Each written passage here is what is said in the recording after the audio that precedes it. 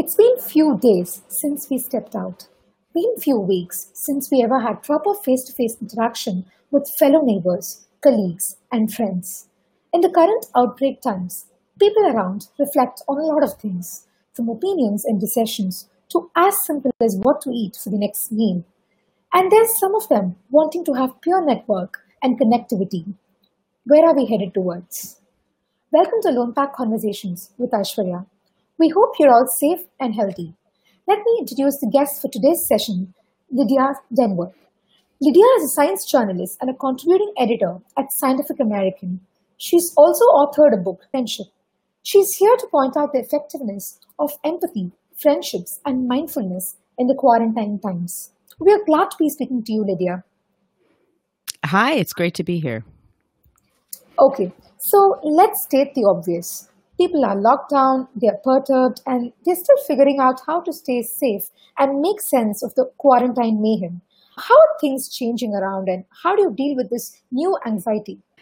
It really is an unprecedented time, but people have gotten through incredible hardships in the past, and so I am looking to the science of resilience and what it can tell us. You know, the uncertainty in all of this is the hardest part. But I think if we focus on the short term and what we can do each day, instead of fixating on how long this is going to go on and what's going to happen because of it, we can sort of try to keep ourselves calmer. We can work to in resilience science anyway, what they really talk about is trying to keep an optimistic point of view and to do some cognitive retraining. So when you start to have to recognize your catastrophic thoughts or your anxiety and then to challenge it and to think of think of some positives, things like that.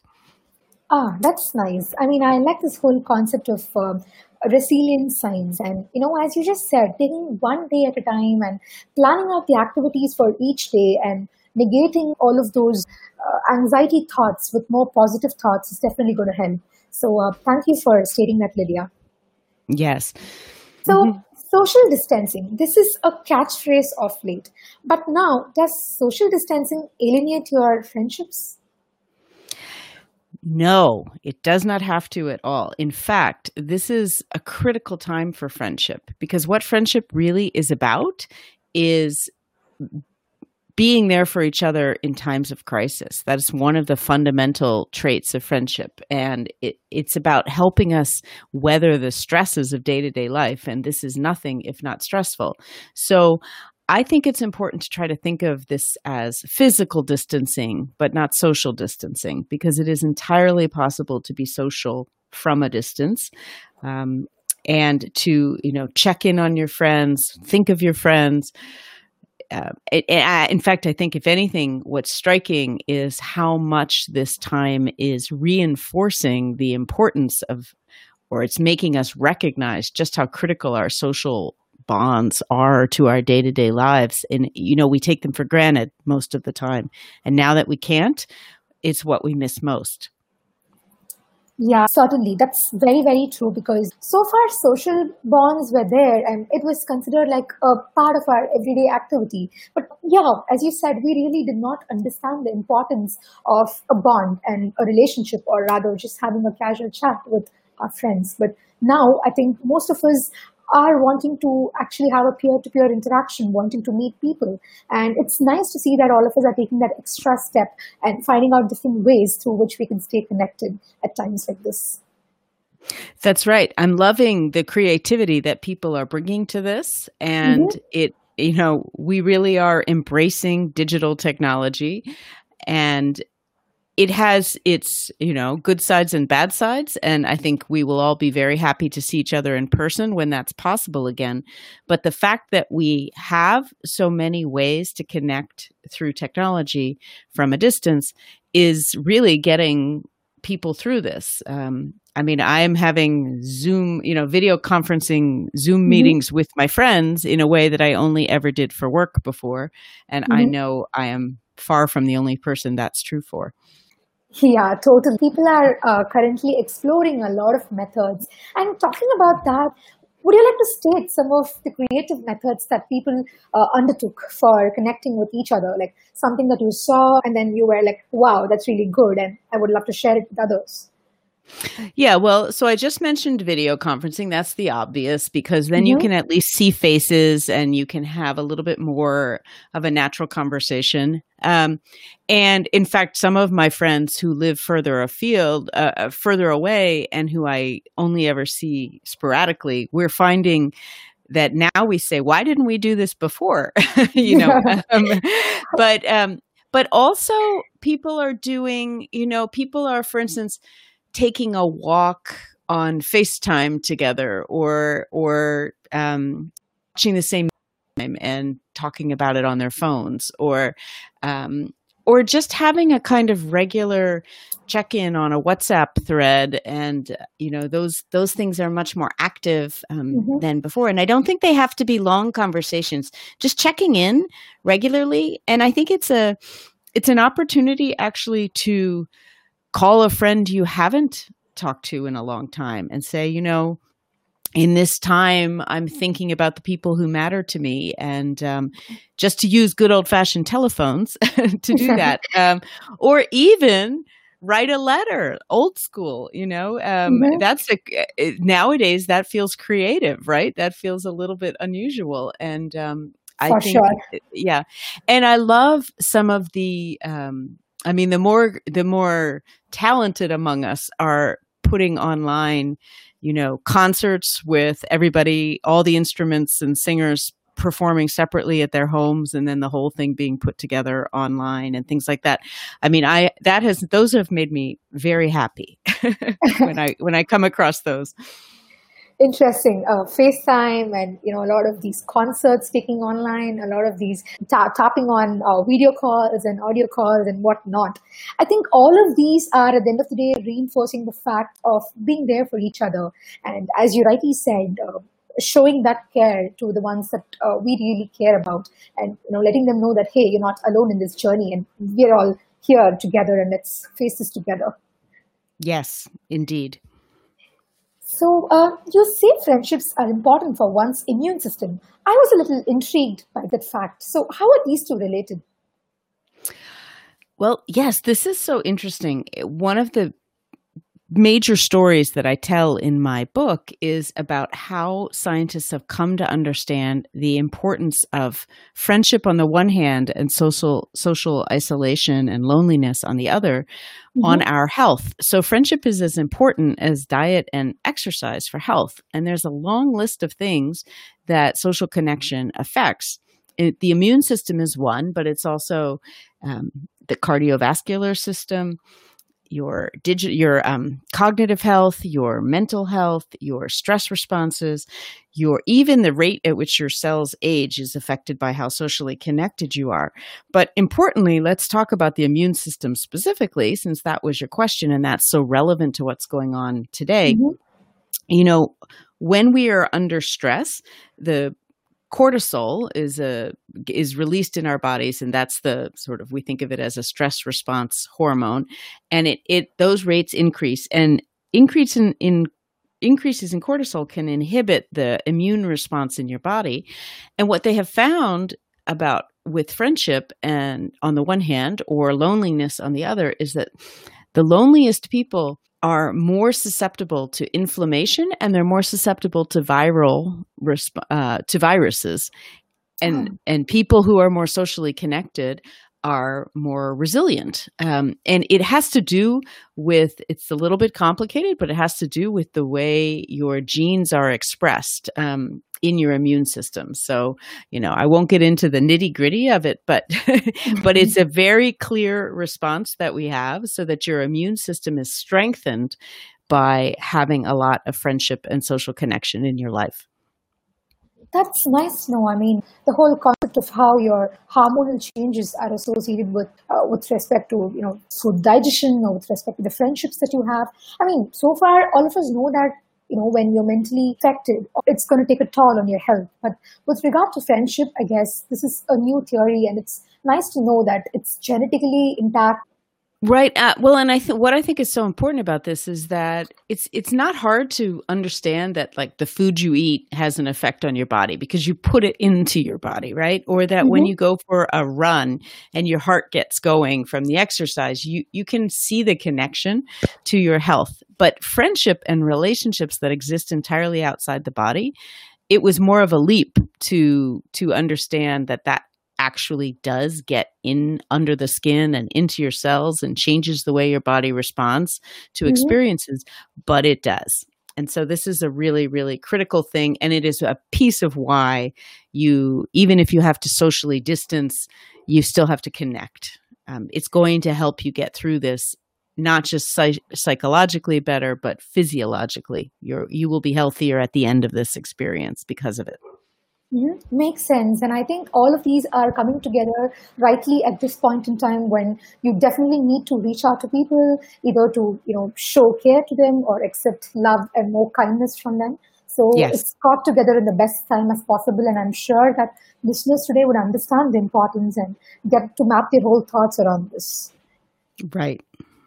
So, moving on to the most simplest question, yet very complex.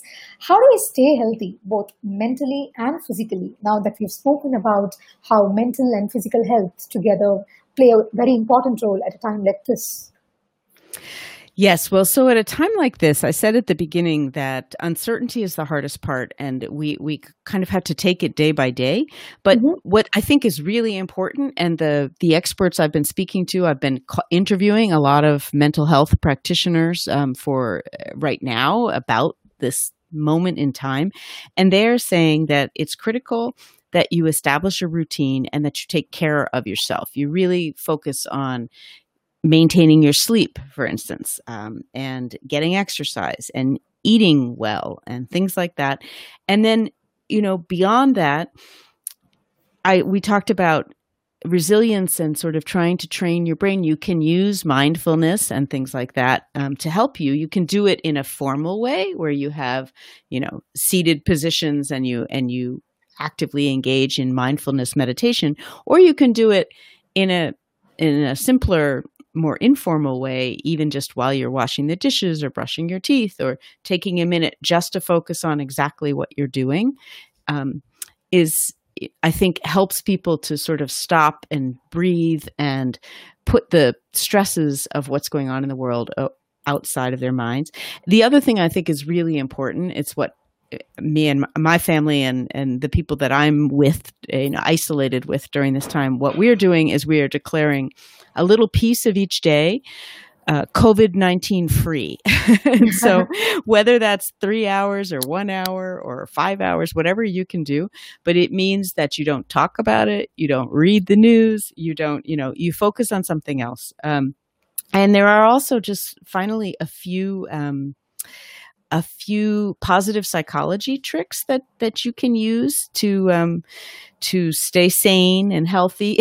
And they are things like finding 3 good things in the world. I mean, some of my friends on the WhatsApp thread that I mentioned earlier, they are doing things like each day somebody declares, okay, today take a picture of spring in where you are. And, to the next day, take a picture of your pet.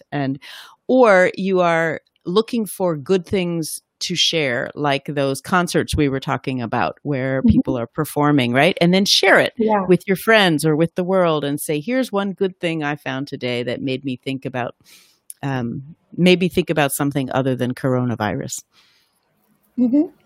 Yeah, fair enough. And it takes me back to the initial point that we discussed. Break your day into multiple parts and have like a pattern for yourself with respect to Yes. sleep or exercise or eating.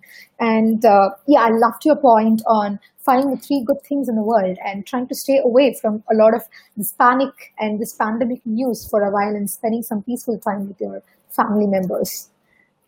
Yes, I think that's going to be critical, and Mm-hmm. trying to find moments of gratitude, things to be grateful for each day, even if they're small things. And your good things and your gratitude moments could be the same, or they could be different. But just stopping and breathing and being optimistic that the world has come through massive world wars Mm-hmm. and pandemics before. Never a pandemic like this. I mean, that what's interesting here is that this is a combination of so many.